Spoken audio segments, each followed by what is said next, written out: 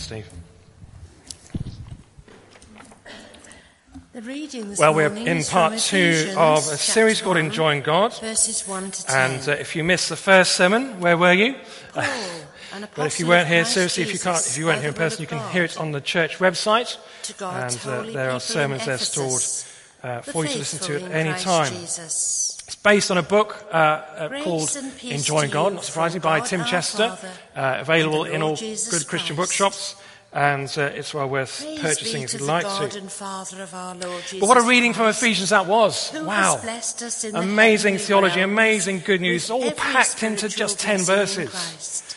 I don't know if you know it, but in For fact, the he first chose 12 us in verses him of Ephesians before chapter the 1 is all one creation of the sentence. world, to be It's one holy sentence. So and literally you could blameless in try and his read sight. that, those 10 verses and In 2 more love verses he all in one predestined breath. us And I don't know what for you'd be like at the adoption end of to it, but probably sonship very out through of breath, I Jesus should think. Christ, But Paul in is, accordance with his he just pleasure is and will, overwhelmed by to the the praise of goodness his and the glorious mercy grace, and the grace which and the he has love of freely God. given us in the one he And you loves. just get a sense of that as you read it. It's just In one him truth we have after another, one redemption grace through his blood, after another that he's pouring the out. And then God forgiveness of sins in is saying to him, accordance just with the write this riches down. of God's grace that he And it's lavished so on kind of us packed full together. It's very with difficult, all in fact, to wisdom break it and apart understanding. because it's so kind of all together. He But we're going made to try known to us the and break it mystery open a of little his bit and will, see what this is according saying to to us, his the good word is pleasure, saying to us this morning. which he purposed in Christ. A little bit of background To to be put Ephesians. into Ephesians was effect written when by the Paul. times There's reach some their disagreement as to whether fulfillment, Paul wrote it, but most scholars think it to was bring Paul who wrote unity this to all letter. things,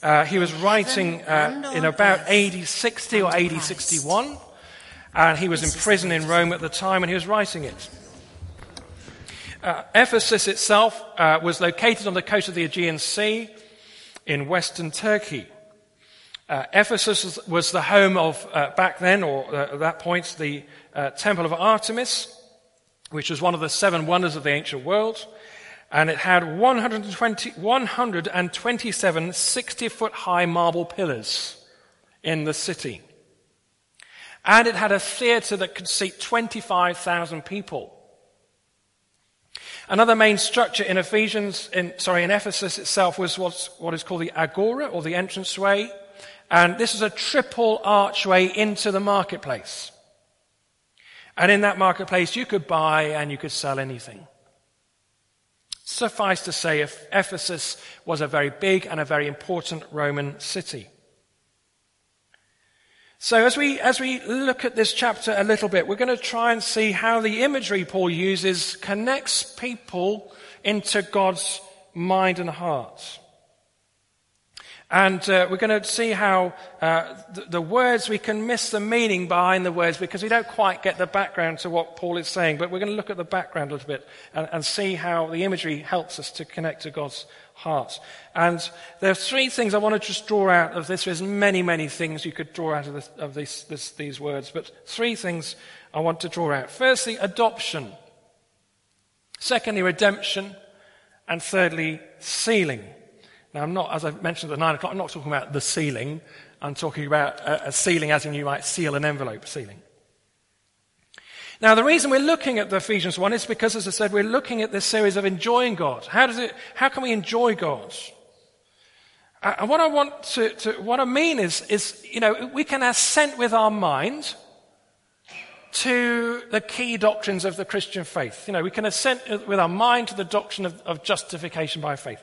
We can assent with our mind to the doctrine of redemption, or the doctrine of salvation, or any other number of great doctrines of the faith, with our minds. And yet maybe for some of us those truths haven't gone from here to here, from our mind to our hearts. And so we can say, yes, I love God, and I love worshiping God, and I love to serve God, and so on and so on. But actually, if you were to delve down a little bit and be honest with yourself and maybe with other people, you actually don't love God. You honor him, but you don't actually love him. You say you do, but actually in your heart there's a little bit of reservation, or there's maybe even a little bit of coldness to God. And so I want to impress upon you, and I've impressed upon myself as I've been writing these things, that God has done everything for you and for me to bring us into a place of enjoyment or intimacy with him. So let's look at the first image that we're looking at today anyway. It's in verse 5. So if you've got it open before you, have a look. Verse 5. In love, he, that is God, predestined us for adoption to sonship through Jesus Christ in accordance with his pleasure and will. So this image of adoption is the first one we'll look at. Paul is intent on helping the Ephesians to understand their true identity. That is what he's doing. He wants them to know who they are in Christ. He wants them to know that they are now a son or a daughter of the living God. And it's God's great joy to do that. God loves doing that. He loves to bring people into his family. He doesn't have to, but he wants to. And so your primary identity as a Christian is that you are in Christ. He has adopted you into his family. And so if you believe in Jesus, you need to understand this, absolutely fundamental to our faith. You need to understand we cannot earn God's love. God loves you because he loves you, because he loves you. He just does. And you're never going to earn it because we can't earn it. He just lavishes his love upon us. That's who God is. Now, our tendency is, Steve was talking about his glasses, our tendency is with our lenses, our 21st century lenses, we look at these words and we read them with our lenses of 21st century people. But the first century people would have had their own lenses on, and they would have read it in their culture and their setting. So let's look at how the first century Ephesians would have understood what Paul is saying to them. Have you ever heard of a Greek play called Oedipus Rex? A few sage heads are nodding. Oedipus Rex. Well, if you haven't heard of the story, let me tell you. The storyline is a bit shocking, but it wouldn't have shocked the Ephesians. Précis of the story, very briefly. King Laius and Queen Jocasta of Thebes were warned by the oracle that they were to have a son, and that this son will cause the family great damage. So King Laius takes the baby's feet, when the baby is born, he pins them together and he abandons this baby in a field. A shepherd finds the baby and names the baby Oedipus, and the word Oedipus means swollen feet. And Oedipus is raised by another king, the king of Corinth. Now, to the first century Ephesians, that story wouldn't have shocked them. This story of the baby boy being abandoned wouldn't have shocked the Ephesians, because child abandonment was common in that culture, in the Roman culture. So in the Roman culture, when a baby was born, the baby would have been set at the feet of the father, as it were, the baby's father, dad, and the father either picked up the baby and thereby claimed the baby as his own, or he literally turned away and walked away from the baby, rejecting the baby. Now, he might have done that for any number of reasons. Maybe he wanted a boy and got a girl, or maybe he wanted a girl and got a boy. Or maybe the baby had a defect, or some a disability or something that displeased him. And so in that culture, the Roman gods, as it were, would have decided the baby's fate. And usually the baby would be taken to the agora, that's the marketplace, and abandoned there. And then someone would come along and take the baby and take the child in, not as their child, but normally to be raised as a slave or as a prostitute. So Paul is writing to that culture. So he's writing to a culture in Ephesus, in the Roman culture, where there is an abandonment culture. And he's saying, in love, God has adopted them. Babies are routinely abandoned. They're left on their own. And as I was preparing this talk, there was a reading about this outside the eastern gate of Ephesus. There was this a garbage dump, literally a garbage dump, where people would frequently bring their babies and abandon them in that garbage dump. There was also a doctor in Pergamum who wrote a manual on how to measure the dimensions of the child to increase the odds of picking one who would make a strong slave. And so, given the culture, slave children were considered the lucky ones. So Paul is writing to people, and he's saying to them, back then, he's telling them this: if you have come to know Jesus, Your most defining moment is not who threw you out, but who took you in. Do you get what I'm saying? God picked you out, he's picked you up, and he's taken you in. He's taken you home. You are now his. He's done it for you. He was willing to die for you so that you wouldn't be left out there in the cold, that you wouldn't be on your own. He wants you as part of his family, even when nobody else did. So this is powerful stuff, because now we're 21st century eyes on, we can still read this, and this is true. If you've ever known rejection, if you've ever known someone say, no, you're not good enough for me, I don't want you, either that's a spouse or a parent or a friend or an associate or someone like that, many people have known this in their lives, they've known rejection. Paul is speaking, God is speaking into that situation of abandonment or rejection. Also, realize that the Ephesians are slipping back into their old ways. They're doing all sorts of wrong things. Sexual immorality, gossip, theft, lying, deceit, self-centeredness, and so on. And Paul is saying before they behave, they need to belong. Their most defining moment isn't who threw them out, but who has brought them in. Adopted them. God has adopted you, he says. Your family. Let that sink in. Your family. Remind yourself, God has adopted me. Write in big letters on your notes, God has adopted me. Hold on to those words and believe them, because that is true. You are adopted into his family. Secondly, the image of redemption. Now, adoption has got a sort of trade slant to it, and so has redemption has got a trade slant to it. It's a trade word. So in Ephesians 1 verse 7, Paul writes this: in him, in God, we have redemption through his blood, the forgiveness of sins in accordance with the riches of God's grace. What do we have redemption through? The blood of Christ. So let's look at this. This is what how the first century would have seen it through their lenses. And remember, Ephesus is a trading post. It's a marketplace. It's got one of the biggest slave markets in the Roman world. And in that marketplace, you can buy and sell everything. You can buy and sell anything. You can buy and sell whatever it is. And amongst them is people, slaves. It's one of the centers of the slave trade back then. And so, as you know, slaves are often rescued from the dump, sometimes as a baby, as an infant, sometimes as adults. And then what would happen is the baby would be bought into that family, bought by that family as a slave, and then when they're old enough, they'd be taken to the marketplace and sold as a slave to bring profit to that family. And so that, when they are purchased, that is the moment of redemption. They are said to be redeemed. Someone has bought them with money. They were bought for a price. And so what Paul is saying, if you were a slave, and if you are now a follower of Christ, that means that your identity is now in Christ. You don't belong to your old slave master. You now belong to the master, to Jesus. There's someone else who's paid for them, who has bought them.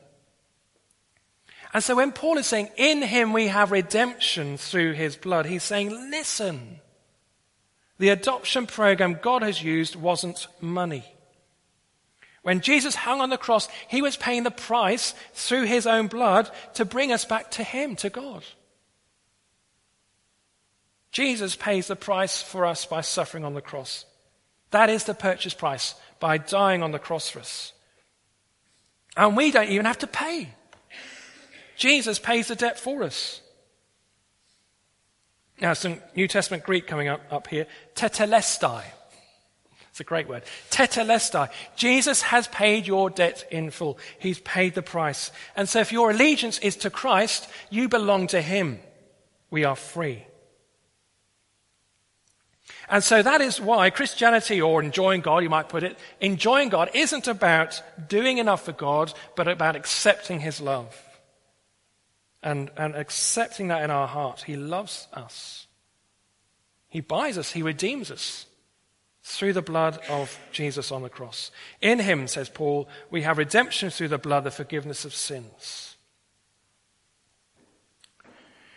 Now, if you've ever seen a picture of a slave from ancient times, or maybe the 17th, 18th century, William Wilberforce and so on, you'll know that a slave would have had a brand on their arm or their chest or their neck. And the reason is because that is the branding of the owner. The owner owns that slave. So that's the third image that Paul points to, that is sealing. Now we're going to move a little bit on from verse 10. We'll look at verse 13, where Paul talks about this. So verse 13, Paul says this, "And you also were included in Christ when you heard the word of truth, the gospel of your salvation. When you believed, you were marked in him with a seal, the promised Holy Spirit." And so Paul again is reminding them, you were marked with a seal, the Holy Spirit, the mark of ownership. And so you might have a brand, or you might have a signet ring. That is a mark of ownership. Or an animal would be branded with hot irons. In fact, the slaves would be branded with hot irons. A brand is a mark of ownership. So say slave is alive and well today, and people are still branded with that today. And so Paul is writing into this culture. It's a culture where people are literally sealed or branded to show who purchased them, who owns them. And so Paul says, again, he says, when you come to Jesus, you receive God's seal upon your life. The promise that God is with you in the Holy Spirit. And God is shouting out, you're mine, I've adopted you. And so enjoying God is that movement from head to heart. That he has adopted you, he's redeemed you, he has sealed you. You are his. That, my friend, is our primary identity. That you and I are a child of the Most High God. And that is mind-blowing. And when we come to that place of realization, then we can enjoy God more. It's freeing. I don't have to earn my way in. I don't have to do things to earn his love. I don't have to buy my way in. We are bombarded, aren't we, with adverts that are saying, look, buy this, buy that. When you do that, when you buy it, you'll be happy. You'll be satisfied. But we know that's not true. We know that our peace comes from realizing that our identity is found in Christ. That we are the Lord's. Now, all being well, it didn't quite work at the 9 o'clock, but we're going to watch a video clip of something that really sums up what I have been trying to tell you, and I think this really captures what I've been trying to say to you. Before we watch it, I'm going to just put it in context a little bit. Remember the 2012 Olympic Games? And you might have even gone to an event, maybe, or just watched on TV, but it's, I think, one of the most fantastic games that we've had in recent times in London. And at the final of the men's 200-meter butterfly, there was a very exciting race, and everybody expected Michael Phelps to win it. And yet he didn't. There's a young man called Chad Leclos from South Africa who was the winner of the race. And so I'm praying this works, because I really think it really needs to, that this video shows the moment when his dad, who is watching from this kind of gallery, is commenting on the fact that his son has just won this race. So let's watch this and see what it's saying. And here is Chad's father, Bert. My word, what a performance! Unbelievable! I've never been so happy in my life. And it's something indescribable. I mean, what happened tonight is like I died to heaven, and if whatever happens in my life now, it's plain sailing. It's plain sailing. And there is your boy down there. I think he could hardly believe it. Not just that he's won the gold medal, but that he's beaten Michael Phelps. Wow, this is unbelievable. Look at him. And he's beautiful. Look at this. What a beautiful boy. Look at him. Sorry. Oh my God. Tell us a bit about Chad and when he committed his life to swimming and how he's got this good. He's unbelievable. He's committed like you cannot believe. He's the most down-to-earth, beautiful boy you ever meet in your life. He will not, he likes all the... Look at him. He's crying like me. I love you. Oh my God. Every time I see myself, I look at this. Listen, it's just live, yeah. We want to, no, you're fine. And his mum is here as well. How many more family members, how many friends have you got? My other son is here, the small one. Yeah. And he's somewhere up there, I can't find him. We have to get tickets all over the place, you know. It's not easy to get tickets. I know, we're aware. But listen, you were here at the most perfect moments of your son's life, and it sounds like the most perfect moments of yours. Oh, unbelievable. Thanks, Great Britain. Thank you, and congratulations. Thank you very much, madam. Thank you very much. Thank you so much. That's Bert Lacrosse, the father of this man, Chad, who is the new Olympic champion. He has beaten the defending champion, the man who's won the 200. Wonderful, isn't it? Brings a tear to my eye whenever I watch it. But it's his reaction, Bert Lacrosse's reaction. You know, my beautiful boy. He doesn't hold back. He's not like, oh, you know, he's all right, he's okay. No, my precious boy, he's saying. He's won it. Wow. And that is just how God loves us and looks at us. He looks on us, looks on you and says, my precious, my beautiful son, my beautiful daughter, you are precious to me. And he's willing us on, he's cheering us on to get to that gold medal, if you like. So what is our response? Let me just think of and mention 3 ways that we can respond to this. There's many other ways. Firstly, we can respond by receiving his blessings as gifts. Receiving his generous blessing as a gift. He is so generous. Water, just think of water for one thing. Water is amazing.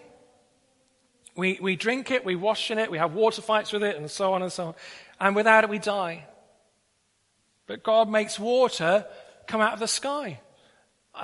Sometimes I moan about the rain, but goodness me, God has made a world where water comes out of the sky onto our head. That's amazing. His blessings are a gift to us. Receive them as a gift. Secondly, respond in gratitude. And as we respond in gratitude, that leads us closer to God. Giving thanks is a powerful act. You know, sometimes we tend to kind of get a bit kind of moaning, groany, and if only my life was like this, if only I had this, if only God was to do this to me, then I'd be happy, and then I'd be content, and then I'd serve him. Actually, that's the wrong way around. We need to say thank you, God, for the blessings he's given to us already. Because he pours out his blessings each and every day on us. And so we need to be thankful, and that is an act of gratitude. That gratitude leads us closer to him. And thirdly, as you recognize his amazing generosity and the blessings he's pouring out upon us each day, that releases in us the ability to give back to God out of his generosity to us and to give with generous hearts. And you may have noticed I've not mentioned the word money in this talk, and I didn't want to, but I want to at this point. Because as we heard that, already this in the service, next week is our gift day. And in the gift day, we've got that opportunity to bless the work of God that's going on.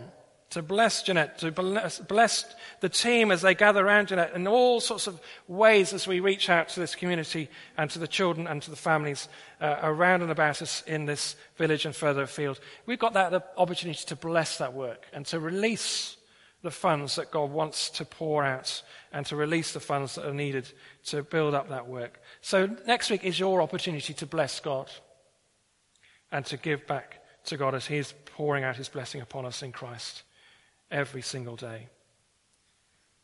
Someone once said, if God can give it through you, he will give it to you. And the truth is we can't ever outgive God because he always gives more than we can ever give back to him. And remember this, God loves a cheerful giver. So let's pray. Father, we thank you. We receive your blessings. We receive your goodness. We receive your grace. We receive your mercy. We receive your salvation. We receive the gift of faith to trust you and to build our lives upon you. We receive your protection. We receive your Holy Spirit. We receive the way that you speak to us each day. Father, you're a generous God. Help us to respond to you. Help us to remember that we are your child, that we are your son, your daughter, that we have been bought with a price, and that we are yours. Encourage us and fill us, Lord. In Jesus' name. Amen.